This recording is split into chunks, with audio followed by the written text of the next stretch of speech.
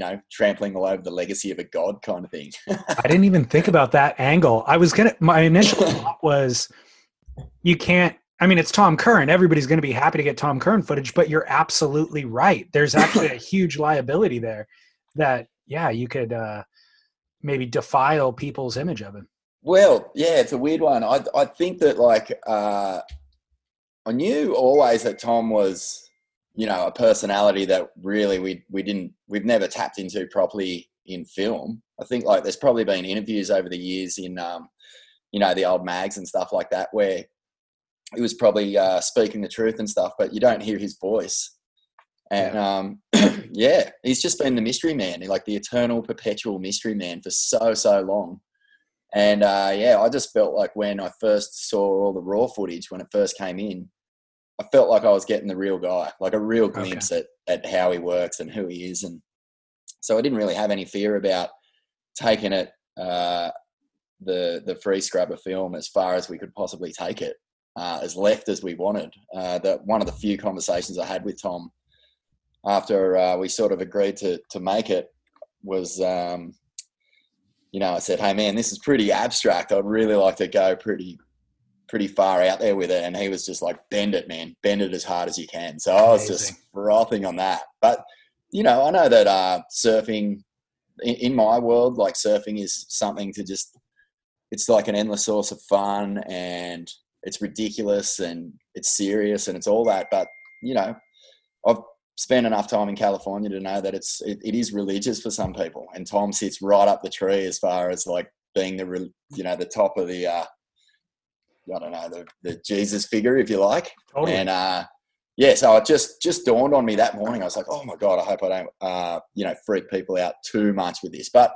in the end, it wasn't really my choice. Tom was Tom, and we got that window into who he is just because, the guy who was there, Andy Potts, managed to really get him, loose and free, and I think being himself in a way that we'd never seen before. You can rest comfortably. It was very well received by the internet, and the internet can be vile anyways. Like they'll find something to troll no matter what. But I mean, I absolutely loved it. Every bit of commentary I've seen about it, people loved it. Stoked, man. Let me ask you though, the opening shot, was that staged? No, not one bit. No, man. Look, dude, I thought you got a Tom Curran lookalike and set up that whole shot just to open the film. Well, it's so funny because Neil Ridgway, the guy who is the international head of marketing for Rip Curl, he was my first boss when I first started working at Tracks magazine when I was 17. Yeah. And so we've worked together, throughout our entire careers. But it was only just in the last sort of 4 years that he said, we want to inject a bit more personality into our clips, just because they're beautifully shot. Surfing, you can't argue with it. Everything about them is just A+. But he wanted a bit more irreverence and a bit of craziness. And I thought, this is the easiest job in the world, because it's like I knew enough about Mick and Mason and Tom and just the whole team. Owen, they're all mad in their own brilliant ways when you get to know them. And so it was a pretty easy brief. But when he sent me that footage, he was like, look, I've got this trip. I've got all this stuff of Tom in Mexico. Do you want to have a quick look at it and see if we can do something with it? And that was actually the first thing I watched. And I just couldn't believe it. I was just going, oh my God, this is going to be epic no matter what.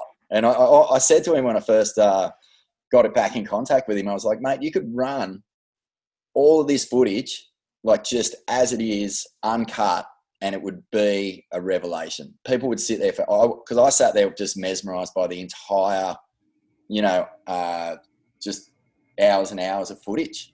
I was just going, this is incredible. Like, I couldn't believe the on land stuff. I couldn't believe just how, just like we said, how loose and free Tom was, just how unguarded he was. There was just no hint of any sort of protecting anything, and or just being uncomfortable in front of the camera.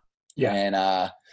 And the surfing, I mean, that just spoke for itself. Like you're watching Tom on a 2 foot, perfectly groomed, reeling right point, and this was before I got to the big day gear. And I was just thinking, this is incredible. And that was the one thing Ridgway and I completely agreed on. He was going, man, with the surfing, like, I don't think we really need to cut it that much. And I don't think we did. I think if there was a half decent wave in there, it made the clip. Wow. So how much did you leave out? Probably just waves that Tom lost interest in. Okay. Because, at 15 minutes, I wanted more. It was like if there was 45 minutes of it, I would have watched all of it. For sure, man. And that was like I think that we just did what you do. You log your stuff, and, if there was anything half decent, we wanted it in. And it was just, and we kind of, it was a really tricky one because you weren't looking for bangers. You weren't looking for these like big sort of glory moments that sort of act as exclamation marks on rides. And so I think that when we were putting together that whole headspace of like what makes this like mesmerizing epic surfing, And it was just the poise and the balance and the absolute currentness of it all. Like, Totally. it's just so him. And Totally. I think that the best compliment really in some of the feedback that I've had is I just wanted more, like you Yeah, just said, mate. So I mean, that's always a great sign, because I think the hardest thing with a clip is keeping people engaged. for sure. Mm. So I'm curious what your vision was as the director. What was the initial conceit, and did you feel like you executed it? Yeah, I think my main thing was I was more worried that we were gonna overcook it and lose just his personality. So like the whole main thing for me was just like, make sure that we get the very best of him being him, and build little vehicles and structures around it that amplify how good this is. So I wasn't really trying to get overly dominating with my own ideas. I was just going, how do we like put these little moments into frames so we've got enough of a sort of a narrative, I guess, because it sort of just bounces around. But I was just going, okay, well, the secret is don't try and force things into certain times, or the construct of having an idea and making that idea have to go from start to finish. It was just like, set it up, let it run its course, and if it's only 15 seconds, cut it and just go straight to the next thing. Okay. Because the whole trip, you still get a vibe of exactly what's going on. It's the early days of COVID. There's this sort of awkward, unsettling sort of like, why are we here? What are we doing? You can hear Andy Potts at one stage really early in the interview. He says like, are we being naive just being here and sort of like ignoring everything? And then Tom's just completely ignoring him. And, he's just... He even shushes him. Yeah. Which I was thinking is like, that's something that other people would have cut out of another director would have cut out of the film. And that is where I think your tone was spot on, is that it's not, it's funny, but it's not making fun of Tom. It's showing that he is kind of aloof and he's fully tuned in and aware, but he's shushing Andy, not because he doesn't want Andy to talk or hear about COVID. He's shushing him because he's like, who gives a crap about that? I'm playing this little riff right now on the piano. and I think that's reflected in the like the font that was used for the dialogue, and by you misspelling words because Andy mispronounced the word. That was Bugs, perfect. man. So Andy was the Australian. Bugs. Okay. Yeah, so Bugs was chatting. I was just like, I think that Tom is actually just shushing himself. That's how I read it, because he accidentally puts that little drum track on, and then he's like, "Oh, sorry, we're talking about the search. We're being filmed. I've got to take this serious." And, right. But yeah, I mean, he's clearly like just so disengaged with like what's going on in the world, and uninterested. Like, it just seems like he just wants to be where I don't know, he's just in the moment so heavily. And all of that sort of like having to think about all that other things, it almost, you can see while he's doing that, he's just more interested in not talking about it or doing anything else. This is why we love him. This is exactly how I want to live my life. Because even right now, before I came in to do this, I was talking to my girlfriend and I was like super stressed out. I'm trying to do some stuff on the website and it's crashing, and I hired a freelancer and he's kind of not replying to me. And I told her, I go, tomorrow everything will be fine. Because even if this guy bails, I have a backup of the site. I can hire somebody else. We'll reinstall the backup. And within 24 hours, everything will be fine. I need to learn how to not feel the anxiety for this 24 hours. Yeah, that's a really hard thing to do. I know, totally. But that's what Tom's doing, is like, yeah, sure, there's a pandemic out there somewhere. I don't know. I've got an empty Point Break right out in front. Who cares? Like, that's what I'm doing. It's just it's wild. I mean, like, if you think back to that how uncertain we were all feeling about like what's going to happen, how's this going to play out, and you put yourself in that mind space and then watch this, and it definitely takes on a whole different feeling, because you're just going, this guy just doesn't care. He's just like cruising. And actually, the one thing that I was kind of relating to though was just the longer they're there and the more he starts to sort of entertain himself, the more I started to begin to relate to it, because I was going, man, we're all in lockdown. We all had our own ways of coping with it. But you were definitely at times going, where is this going? Like, what's going on? Where do we go from here? Totally. And yeah, but I think he did it better than most of us because he had empty waves that just looked incredible. Oh, I mean, he ended up So in the fun. perfect. He ended up in the perfect location. How did Andy? I don't know Andy Potts. How did he end up on that trip? Look, I actually haven't spoken to Andy. We've only exchanged just a couple of messages, but I know that he was sort of, I think he was employed to actually go on it and get down there. But then everything started shutting down and he got stuck there and he went up to the border to try and get back and they wouldn't let him in. And then the military at some stage was saying, you've got to get out of here, but they couldn't move, and there was just all this harassment. The gringos were getting shipped out of the towns that they were staying in, and I think it was more stressful than it appears. The story of what was going on around this trip is quite gnarly, but I didn't really want to go down that path. For me, this was like an opportunity to just make something really enjoyable, showcase Curran at 57 years old, surfing in a way that was just so enjoyable to watch, super relative, but also just, I don't know, it just was like a full wake-up call and a reminder of just like how fun surfing can be when you're not trying too hard. Yeah. Like he just takes off. He's just in the pocket. He's perfectly poised. His balance is perfect. The little 20s that he's on look so, so good, especially those new CI twins that he's riding in there. And it was just like, wow, this is so refreshing. This is surfing like as it should be for all of us. And we should all be able to sit back, watch your Johns, watch your Mick Fannings, understanding exactly what they do is the 1% of the 1% is what I heard Sam McIntosh describe it as once. And just enjoy that for what it is. And then look at a guy like Curran and go, oh man, I don't need to sort of judge myself or judge too hard what ripping is, because this looks like the funnest thing in the world. Looks like something we can all relate to. It's what John and Mick both aspire to. Yeah, big time, man. I think like when Curran first went searching, everyone got a big wake-up call about sort of like what sort of surfing they wanted to do, because it sort of split heavily.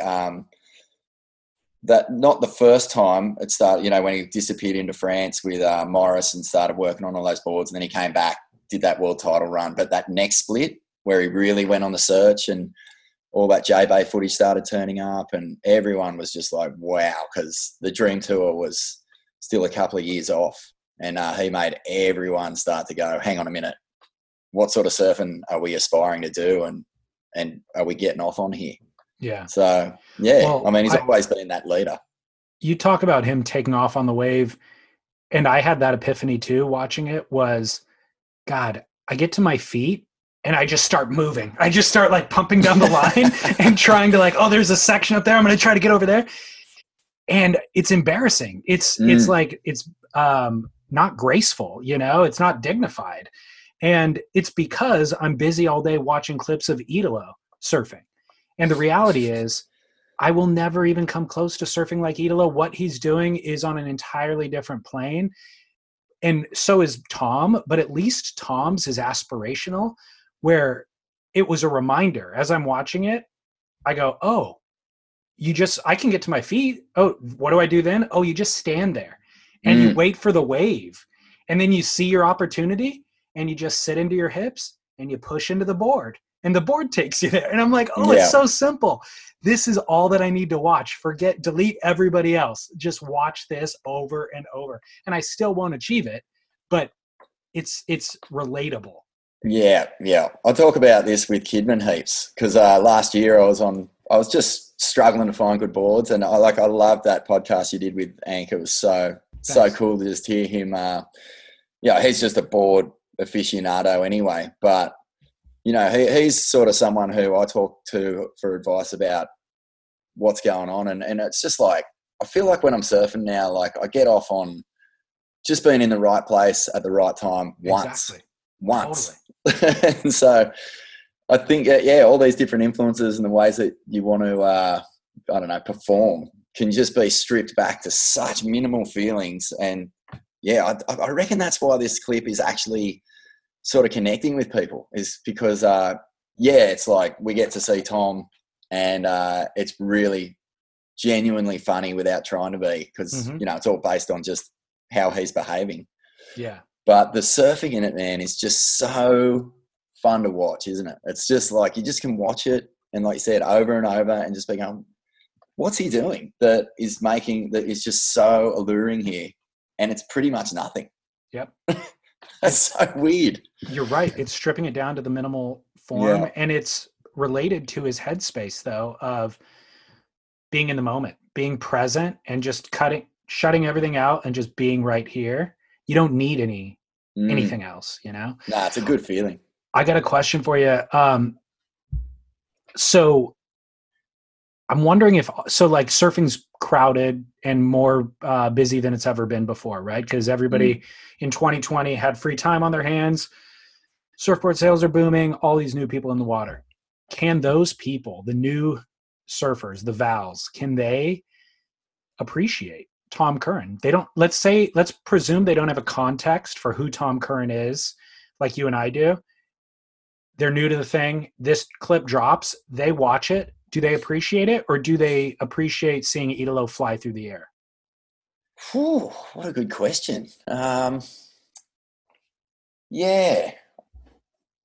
Man, that's a really good question. I guess it just depends on what sets you off. Like, I don't know. Like, you and I have the whole legacy of Curren from, 17 to now to 57.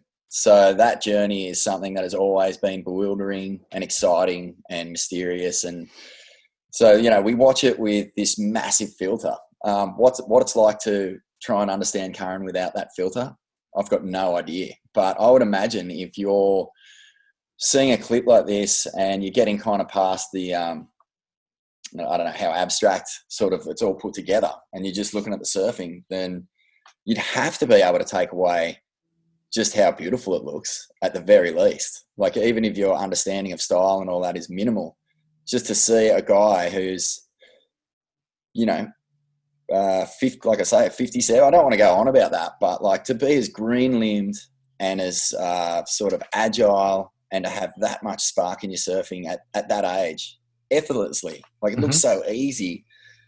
For sure, there's got to be takeaways. It's a hard one for me to answer. I guess, like, I don't really have a problem with people learning to surf. Like, more people surfing, in my view, is a good thing, because, I just think it's just such a fun thing to do that brings so much joy to my life. Like, I think it makes me a better person. I hope it does, and hopefully that would spread for everyone's experience. So you'd have to talk to them, mate. I don't know. That's a hard one to answer. I really don't know. But I feel like just watching good surfing, when you really love it, it stands out for reasons that you can't quite articulate anyway. So yeah, maybe.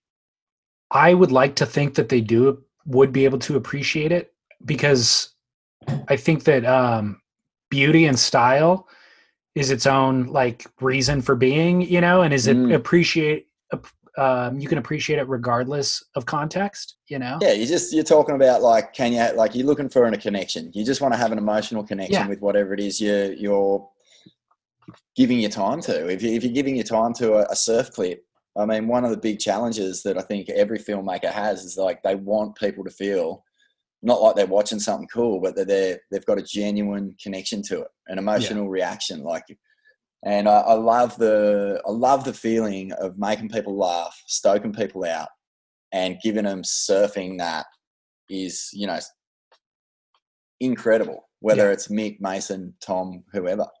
Yeah. But most of the time, when you're dealing with these sorts of characters, their personality is so strong within their surfing that you almost have to try hard not to blow it in some respects. Totally. But you're walking a fine line always. I reckon you kind of you can get lost in your own self-importance, and you either put too much stuff in that doesn't need to be there, or you stress too much and you take too much out, and it's just a big dance, man. Like all those filmmakers, like all my favorite filmmakers at the moment, whether it's like Andrew Kidman or Toby Cregan, Jack McCoy, Joe G, like all of those guys who are absolute legends. Taylor Steele, obviously, like they're just masters at making you feel like you're a part of something.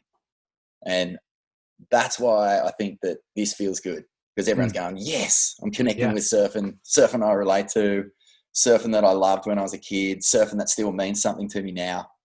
Yeah. That's a cool feeling. Well, my girlfriend doesn't follow surfing at all, and I never make her watch surfing. But last night I was like, hey, do you mind if I put this on the TV in the living room for 15 minutes? She sat next to me. She watched the entire thing, which she never has before. So I think that speaks to something.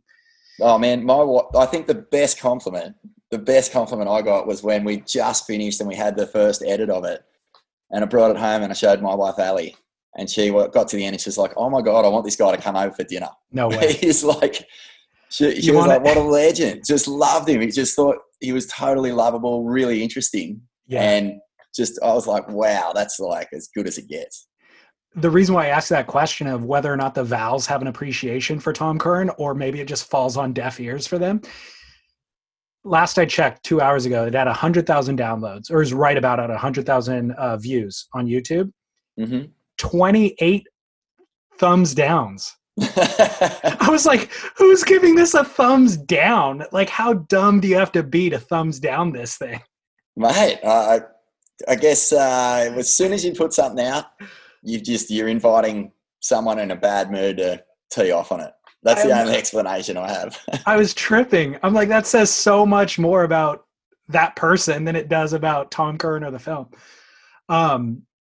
Talking about Neil Ridgway, what is your deal with Rip Curl? Just I've got like I don't know. I've had a relationship with Rip Curl since I was just a tiny grom and I got my first wetsuit. So, but yeah, it's just that mostly Neil and he was probably the first proper mentor I ever had in my life, outside of my parents and stuff.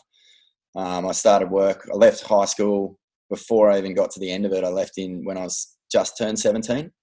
Went to work at Tracks magazine. Gary Dunn was the editor. He ended up being the Rip Curl team manager. And then Neil Ridgway was the deputy editor. He went on to be editor. And he was just probably the most formative person I've ever had in my life. He was like a dad, a big brother, a best mate, super creative, super talented, super driven. And he sort of veered off into deep into the publishing industry when he left Tracks. And then he ended up, taking over marketing at Rip Curl. And we just stayed best friends. But yeah, like I say, my relationship with those guys is purely sort of case by case. And I've got really good relationships with a lot of the companies, with Quicksilver and Billabong and stuff. And I do random things with different crew, depending on what I'm working on at the time. With, Ain't That Swell, we've got like a really strong relationship with Billabong. They sponsor all our live shows and stuff like that. And just sort of dip in and out of projects, mate. Like I feel pretty privileged and lucky, I guess, that I like trying my hand at different things. And it just sounds cheesy, but I just love surfing so much. I love sort of like getting stuck into all the little different corners that I can get into. And I guess just making films for Rip Curl is sort of my role with those guys at the moment. And I really love it. It's just a sick team. I absolutely love their surf team. They're just the best people ever. Like, usually I'm away with Mick and Mason, and I'm just pinching myself, just going like, how good is this? I worked in an office for 25 years, and the day I quit, Rip Curl rang up and said, how would you like to go on the search with those guys? And I was just like, what is this? This is the best life ever. Crazy. So yeah, super lucky, man. And I'm just, I'm super grateful for the opportunities that I get with those dudes. Do you have any ambitions as a filmmaker? Good question. I guess like deep down, I've always had a bit of a plan to try and make, a proper long form cinematic movie. Non-surf? Non-surf. Yeah. I've had a few ideas for that, but I don't know. Ambitions sort of change as you get older. Like 10 years ago, my ambitions were definitely to sort of like head in this direction and be doing what I'm doing now.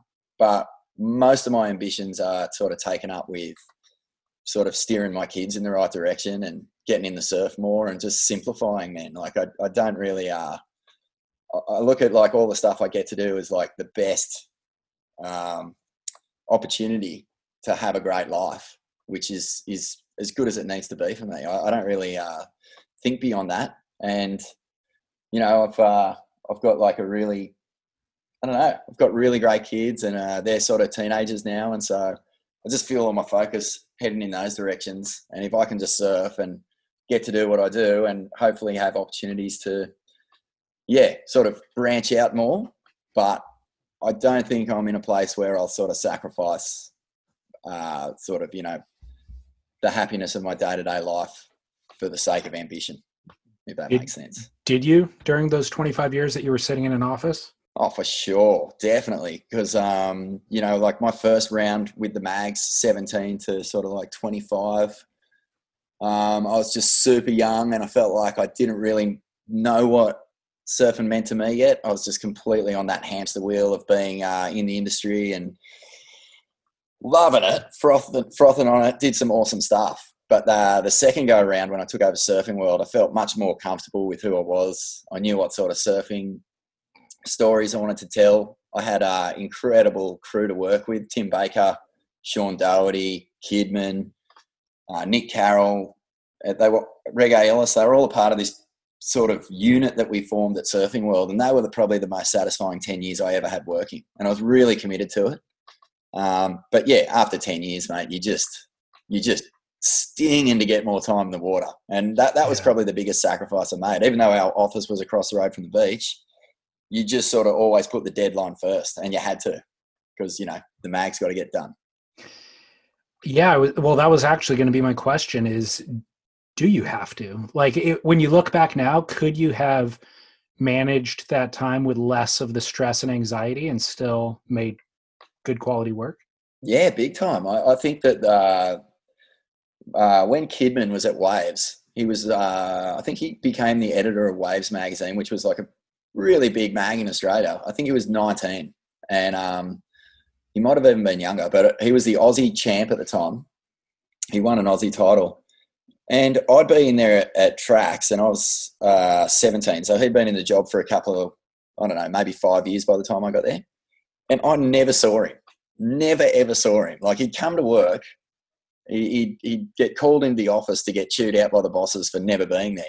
He'd yell at them for being kooks, just tear them to pieces, go back to his desk, maybe write a story or maybe like talk to his art director, and then just take off. And the mags he made at that time, mate, like, I think he finds them embarrassing or whatever, but to me, they're still some of the most cutting edge mags around, because that was in the full midst of Slater mania, and he was putting like Wayne Lynch on the cover. Like, he was that far ahead of the curve. It was just mental. And I think that, you know, even though I got to sort of have my second run at Surf Mags with Surfing World, I just had that work ethic of deadline being king and all that sort of stuff. I should have sort of taken a bit more of a leaf out of Kidman's book and chilled out a bit. I'm learning that lesson, dude. I take things way too seriously. And in with very little hindsight, I look back and I'm just like, what was I thinking? You know, and as a result, I've structured my priorities incorrectly. Like, I have not surfed nearly enough for the past 5 years that the podcast has kind of been growing. I just prioritize work, and I'm not happy for it. And then the work suffers because I don't have surfing as an input, you know? Yeah. It's crazy. And it's hard, man. When things get on a roll, you feel obligated to sort of really take advantage of that. And, but definitely after that Surfing World stint, when I left, I was like, that's it. Like having fun is paramount over everything else. Like, and not that, you know, you don't have priorities and things you've got to do. Like, I've definitely got that part of your life is unavoidable, and it's worthy of, you know, paying attention to, or everything will fall to pieces eventually. But I think the main thing is that, all that stress you're talking about. I mean, you know, I've got a podcast with Jed Smith here, Ain't That Swell, and mate, we release potties with no regularity. It's the biggest shit show ever, but the payoff in that is that it always is fun. Like it's never gotten to it. Like we've drifted almost into that turf where we're like starting to like, get stressed out, and then we just let it go, and it doesn't matter. Good. And it feels good. It feels good because like you can approach that stuff and with that attitude, and you, like you said, you're going to get up the next day, you'll be in a different mood. You can actually even approach your problems with enthusiasm rather than being stressed out about them. So sometimes it's just best to just not stress. Totally.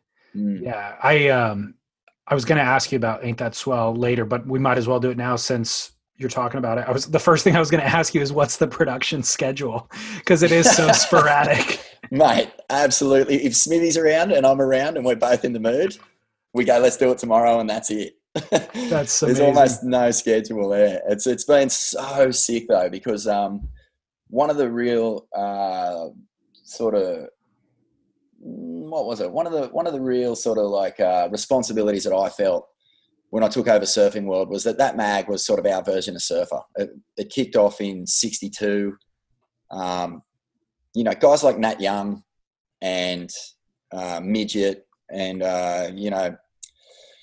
I don't know, Tom Carroll and Terry Fitzgerald and these guys, they still read it when I took over. It was like, and Kai Fitzgerald actually said to me in the car park the day before I started, like, oh, I hear you're taking over Surfing World. Don't fuck it up. And I was like, oh, cool. Okay. No pressure. And so I kind of like, even right up until my last day, never really let myself just cut loose with the title. I just felt like I had to keep in mind everyone who loved it and still used it as an anchor. As their sort of voice, as their connection to everything that was going on now. And so, once we hit Ain't That Swell, I was able to really just sort of let the shackles off and find my own voice a bit more. And Smithy's, so hyper intelligent, so connected and engaged with, the working class issues in the world, what's going on, that we've just got this awesome dynamic where we kind of bounce off each other, and we both sort of see surfing for what it is. Like it's the funnest thing in the world. You can take it seriously, and there are things to be taken seriously, but mostly it's just an absolute privilege to be able to do it in the first place. So ripping into it and getting too over the top with it, for me, feels like you're wasting. You're taking something that's so golden and so special and makes you feel so good, and you're actually bringing it down into the swamp. So it's a great way of putting it. Yeah, I just feel like there's no need to be like that. Right. So, yeah, I'm not saying that there's not room for criticism, and there's definitely a place to call people out and make people accountable for sort of the things that we don't like. That has to be there. Like, it's got to be. And things like Beach Grit are fucking awesome at doing it. They do such a good job. And I think that's really healthy that exists. But me personally, I just have a very, very I don't know, very little in surfing doesn't stoke me out. Yeah. Very little. In regard to the podcast. Did that answer the question? I actually just went on a mad tangent then. Sorry, You did. No, it was good. I let those things go. Those often are way better than my questions anyways. In regard to the podcast, are you guys making money? I think that the opportunity for us to make good money is there, but it's just one of those things, mate. Unless we treat it like a business and start sort of taking it more seriously, those opportunities probably pass us by. Like, we're not out there hunting partnerships or anything like that.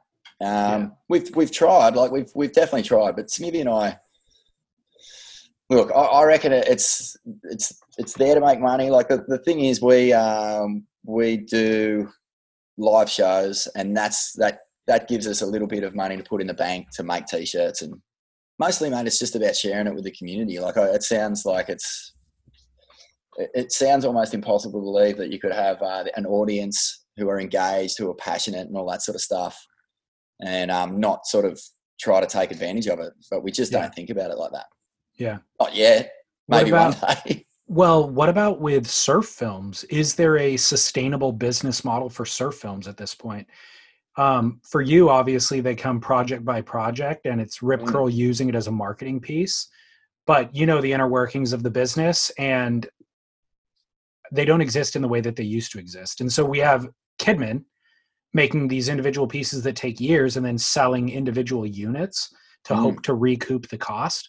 But is there a sustainable model for surf films moving forward? Definitely. Yeah, I think Kidman's basically got the blueprint that works. But does he make money on it? Like, I don't know that there's he's selling enough units. Yeah, if your agenda is just to make money, if it's just to like make stuff that makes money, then I can't see. That's got a real time limit on joy, like or satisfaction about it. Like, definitely not. Like, we all need it. Like, I'm not sort of being overly philosophical about my own position with that stuff, but I guess Kidman has a story to tell. Like, he's got a passion, right? And there's a lot of people out there who believe in that and want to hear that story. And they're the people he's interested in making films for. I think that the people who are, going down the shop and buying like a pop-out surfboard model of their favourite pro, he's probably not that fussed whether they buy his movie or not. So, but I just think that, there's enough people surfing, and there's enough sort of people who are intelligent about what they love about surfing, where you can just create your own niche, make your own films, find your own little pocket and make a dime out of it. I think for sure that's doable. It's just like, how much money do you want to make and how much growth do you want to get into to be satisfied? I think that's where, the real question is, because you were starting by saying that, look, if you're doing it to make money, and my argument isn't that you should do any of it to make money, but it has to make money if you want to continue to do it. I would like to see Kidman make more films. I would like to see you make more films. And so if there is a profit involved, then of course Neil Ridgway can throw more projects your way or what have you. And so, I try to be diligent about that too. Like, with a podcast, if it doesn't make money, I can't go on for another 8 or 10 years devoting 40 hours a week to this thing. I got to figure out the model just to justify the workload, kind of. But like you said, not for the incentive to buy a mansion or get rich or something, just to justify. It's just a balance, man. If you don't have that back end sorted, then you're going to get stressed out anyway. So you've just got to find that balance. But to me, like I say, I think there's enough people surfing where you can, if you've got a passion for something, it's just about valuing or having the faith in what you're making and what you want to tell to put a value on it. Yeah. And then if you're on the right track, that value will be respected and invested in. Totally. And then, hopefully you can keep going. Yeah. By the way, postcards from morgues. Yeah. It's freaking amazing. Cheers, man. Who even came up with that concept? The concept and the script were unbelievable, and Morgs was so good. Yeah, mate. Yeah. Well, the concept was Ronnie. My brother actually came up with that, because I was sitting with him and I was just going, there was no travel. You couldn't even leave the state. And, we've got, I don't think we've ever had that in Australia that I can remember, where you weren't allowed to go from New South Wales into Queensland. It's just, I can't remember that ever happening. And so, Rip Curl, we want to do a search trip. We just want to do it close to home. And what can we do? There's swell. There was heaps of swell. So I just sat down with Ronnie one day and just went, what can we do, man? He said, why don't you just, I said, the only thing I knew, I wanted to introduce Morgs to the world, because I was like, when he qualified, even I didn't know who he was. And, I was just going, this is madness. Like, who is this Aussie kid? You normally see him coming from miles away if they're going to qualify. And so I just knew I wanted him to be the centre point. And Ronnie was like, well, why don't you just get him writing postcards home talking about the trip? I got to hang out with Mick. And then I just went from that into going on the trip. And we were going to basically sort of try and do it how we did Outer Inner Space, where we just mic'd everyone up and tried to just get organic conversation.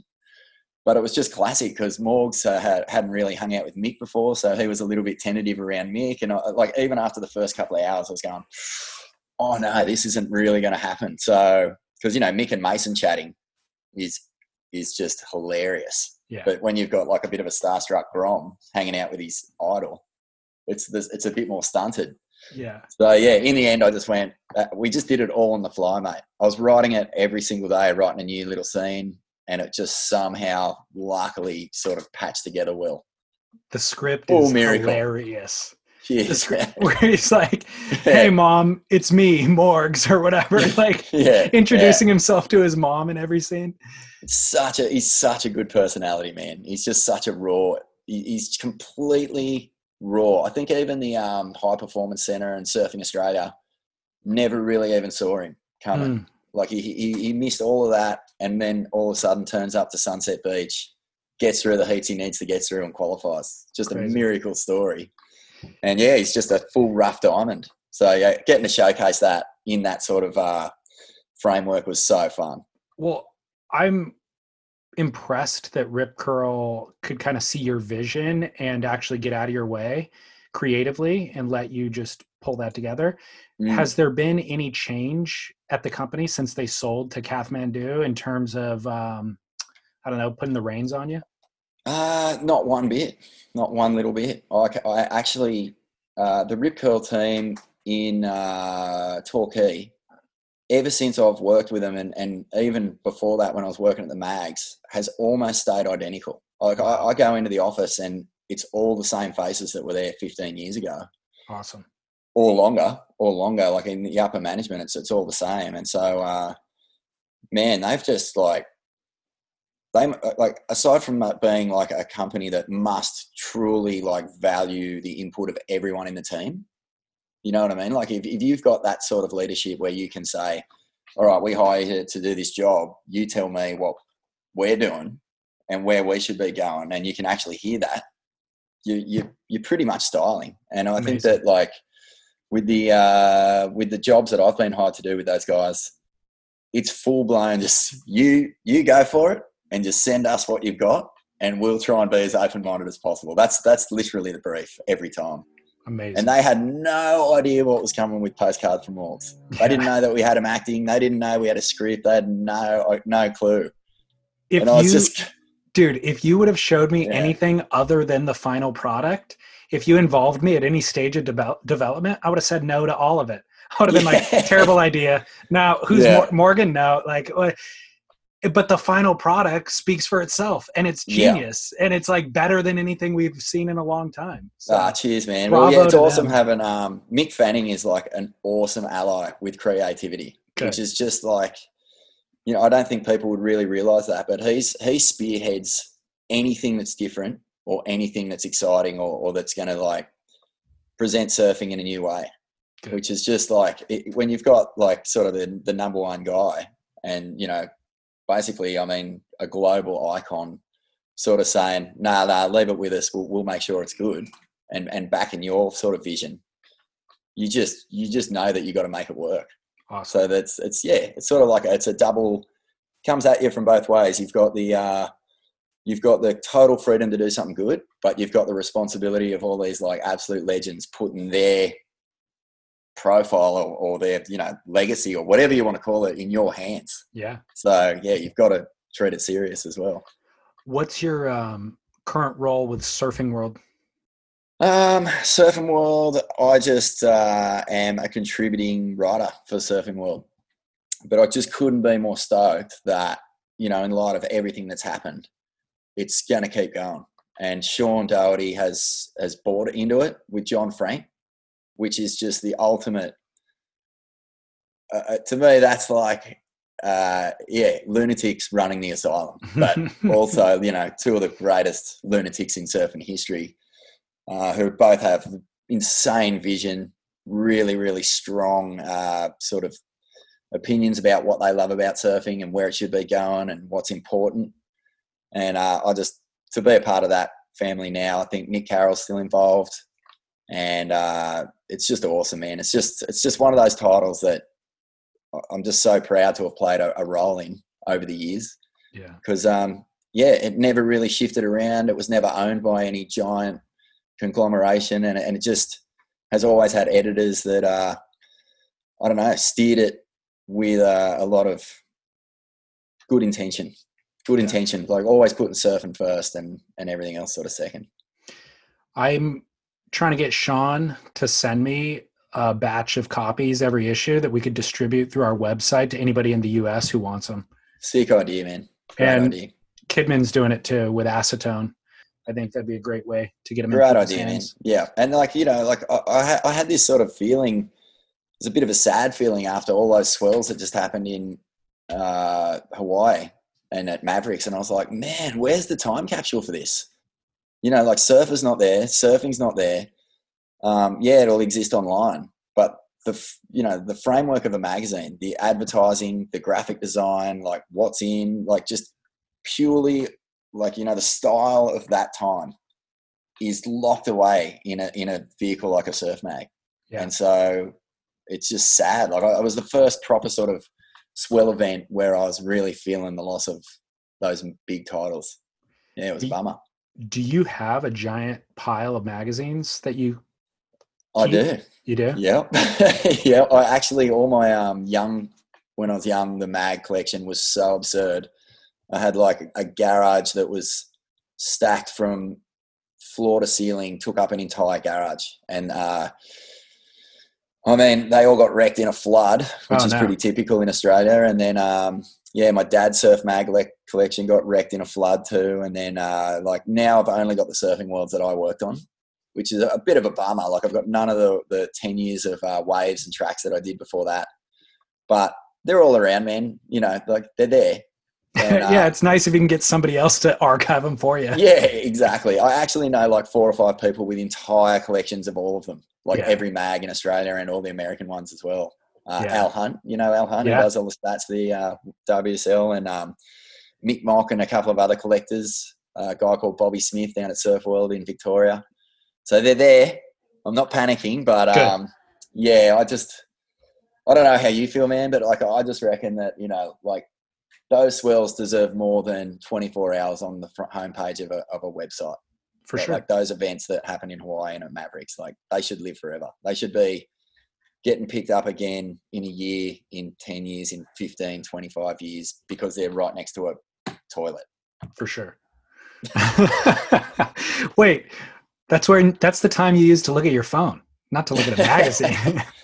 How else am I going to catch up on Instagram? I miss the days before phones, man. So to wrap up, let's go back to Curran. What was your relationship like with Curran before being approached with this project? I can sum that up in probably 5 waves from different surf movies. Because, my introduction to Curran was the opening wave of Pump, where, I don't know if you remember, it's like a heartbeat. It's this slow motion, first reef, just hair of your teeth, crystal, throaty orb at pipe, and he gets blown out with a spit, already doing a backside floater, which he falls off on. But I was like, who is that? Like, I was just completely sizzled me. And then my next sort of, after that, my next sort of vision of him was in this movie called Amazing Surf Stories. It's like an old film. It's American, and he's 17 or something. It's a little section. The song in it is just outrageous. It's called Top Cat, Pride of the USA. And he's 17 and he's surfing, like you're doing all the wiggles. And I think Sam or Matt George is narrating it, and they do a little interview with him, and it's just so iconic, man. And then after that, the Search movies, and then after that he popped up at Shauno's 50th, and that's it. That's all I knew. 40th. 40th, sorry Shauno. He looks 50. But yeah, I just had of all the years I was working on surf mags, I had no bump-ins with him. I kind of saw him once at J-Bay, and I just had nothing to do with him. So my whole experience with Tom making this was that one phone call where he told me to bend it, and a couple of text messages, because he does the music in that sort of big wave jazzy section. That's all him and I think his son Pat maybe. And so we were waiting around for that song to come in, and finally after a couple of months I get this text from him and he goes, "Here's the song, I think it's out of tune." And that was it.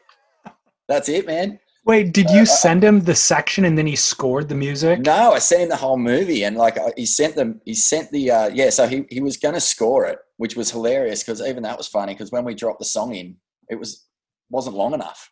So we had to like put some more Amazing. music on the front of it.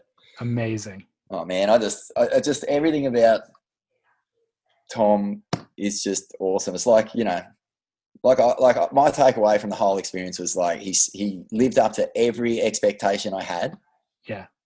Which was kind of almost nothing, but at the same time, I came away from going, do I know anything other than he is exactly beyond description? Which is it's important to have that expectation, because otherwise you would have been frustrated every step of the way. You'd be like, who is this guy? But it's like, it's as if like Snoop Dogg can get away with smoking weed anywhere that he goes. And if he doesn't smoke weed, he'd be disappointed. He'd be like, hey dude, why aren't you smoking weed? You know, like, I know we're in a public restaurant right now, but you should be lighting up a blunt. Someone asked me the other day, you know, like, is this the most honest sort of version of Curran we've ever seen? And I was like, I honestly don't know how to answer that. I think the only people who truly know Curran properly are like family, really close friends, and then in terms of like media and people who've worked with him, Kidman, John Frank, Sonny Miller, a couple of those guys, and you know, obviously, you know, there's a bit of an inner circle who know, but I am none the wiser, none the wiser, and like I'm glad, because he will always hold that place in my mind of being sort of this just iconic, mysterious, classic character in surfing. I agree. I don't want to interview him. You know, like I'd rather just have him live in the periphery. I wish you all the best if you do, mate. Oh, I know. Seriously. I would fail miserably. Yeah. I did meet him. I've seen him a handful of times, but I met him once at an event somewhere here and approached him and tried to make some small talk with him. But I didn't have a plan in place and I was nervous, so I didn't really get anything out of it. Yeah. Was he happy with the film? Well, I sent him a text when he sent me the song and I said, oh, did you enjoy the film? And I never heard back. So I think no news is good news, because just judging from the way that he's reacting to, you know, being sort of drawn into his thoughts and feelings on the search at the start of the movie, and then, you know, how he's just trying to stay distracted because he doesn't want to engage like that. I feel like I was just, when I asked, like, do you like it? I was just another person saying, what did you think of this and that? And he was just like, right.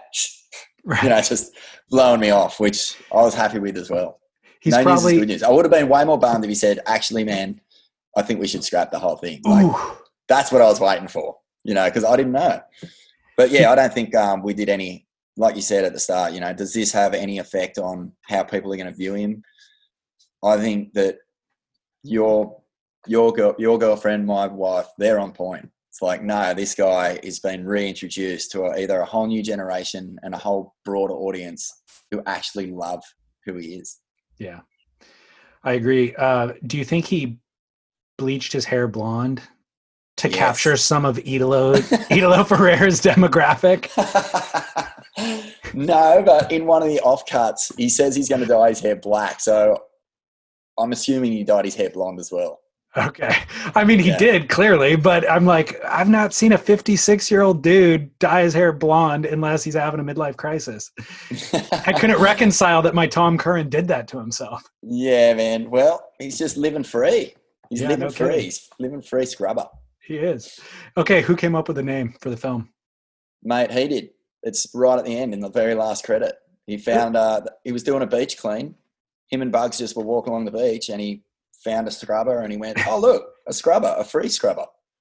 And me, it was my favorite part of the film, that he actually found a free scrubber. But who decided that would be the right name? Well, Nick Pollitt, who was the editor of the movie, we were sitting next to each other the whole time and we were just like trying to come up with names. We had some really bad ones. At one stage, we were going to call it anti-social distancing and like, we're trying to like tie in the COVID theme and all that sort of stuff. But the whole time, that line where he goes, a scrubber, a free scrubber, like that, we were just like, we just kept saying it to each other.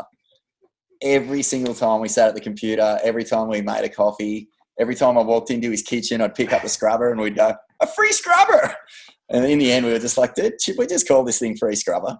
And then it just worked out perfect because, I mean, it sounds like it's abstract, it sort of suits the whole tone of the film.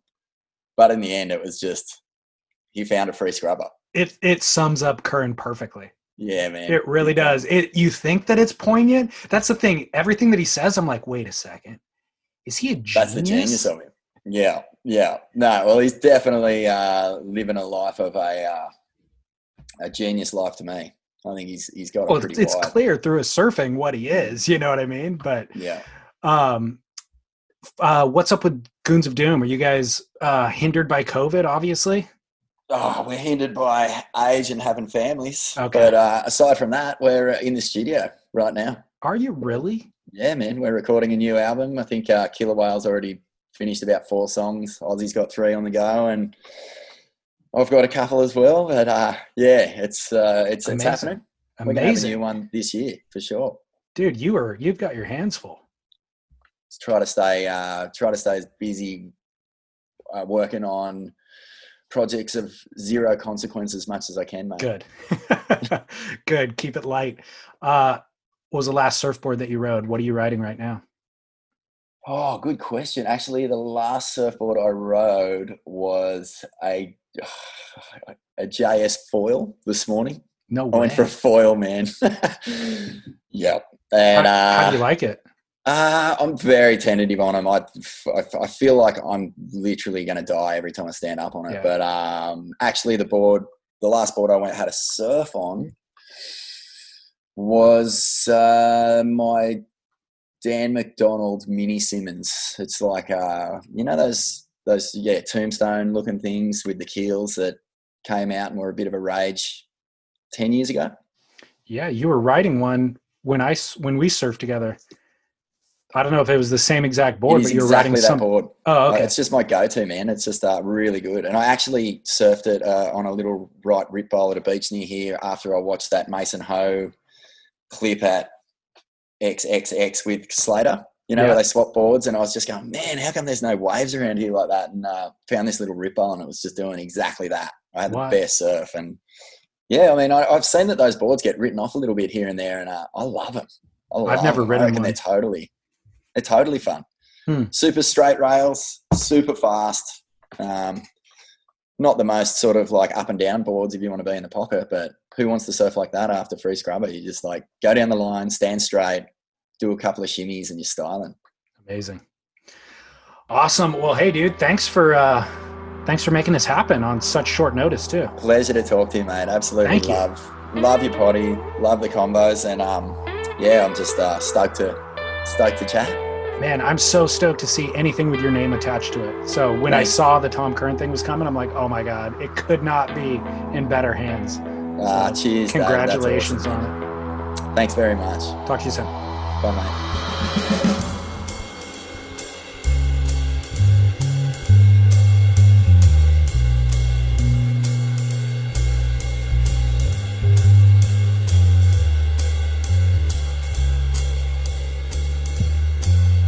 Thank you, Vaughan. Of course, I have to presume that you've already seen Free Scrubber. If not before this interview, maybe you paused this interview just to watch Free Scrubber, which would have been a wise decision. But if you haven't, I've got it embedded on surfsplendorpodcast.com. You can see everything that Vaughan and I discussed in this episode. I've linked to images of him, images of his work, and Postcards from Morgue is on there as well, which I absolutely loved, and you should spend 30 minutes watching. And Ain't That Swell? All of it is on our website. There is also a comment section. If you'd like to leave a comment for Vaughan, I'll make sure that he sees that. And of course, there is the link to subscribe to our podcast work and be entered to win that album Twinsman. It's a 6.0. It was built for myself and Matt Parker, but hopefully you're our size. 6 foot and about 175 pounds or so. I don't know what Matt weighs, but it's probably similar to me. So hopefully if you win this board, it suits you well. And if not, you might be inspired to just get a custom from Matt. So at any rate, subscribers to the podcast are automatically entered. You can get in on that deal all the way up until the final day of February. So join in the fun and feel good about supporting our work here. Thank you so much. Scott and I are publishing an episode of Spit today, Wednesday. We've been running a day late due to scheduling issues, but That's available for you now. Go grab Spit, and then Chaz and I will reconvene on Friday for the Grit. He is in Jackson Hole following Travis Rice around for their natural selection tour, but we're going to record a remote episode.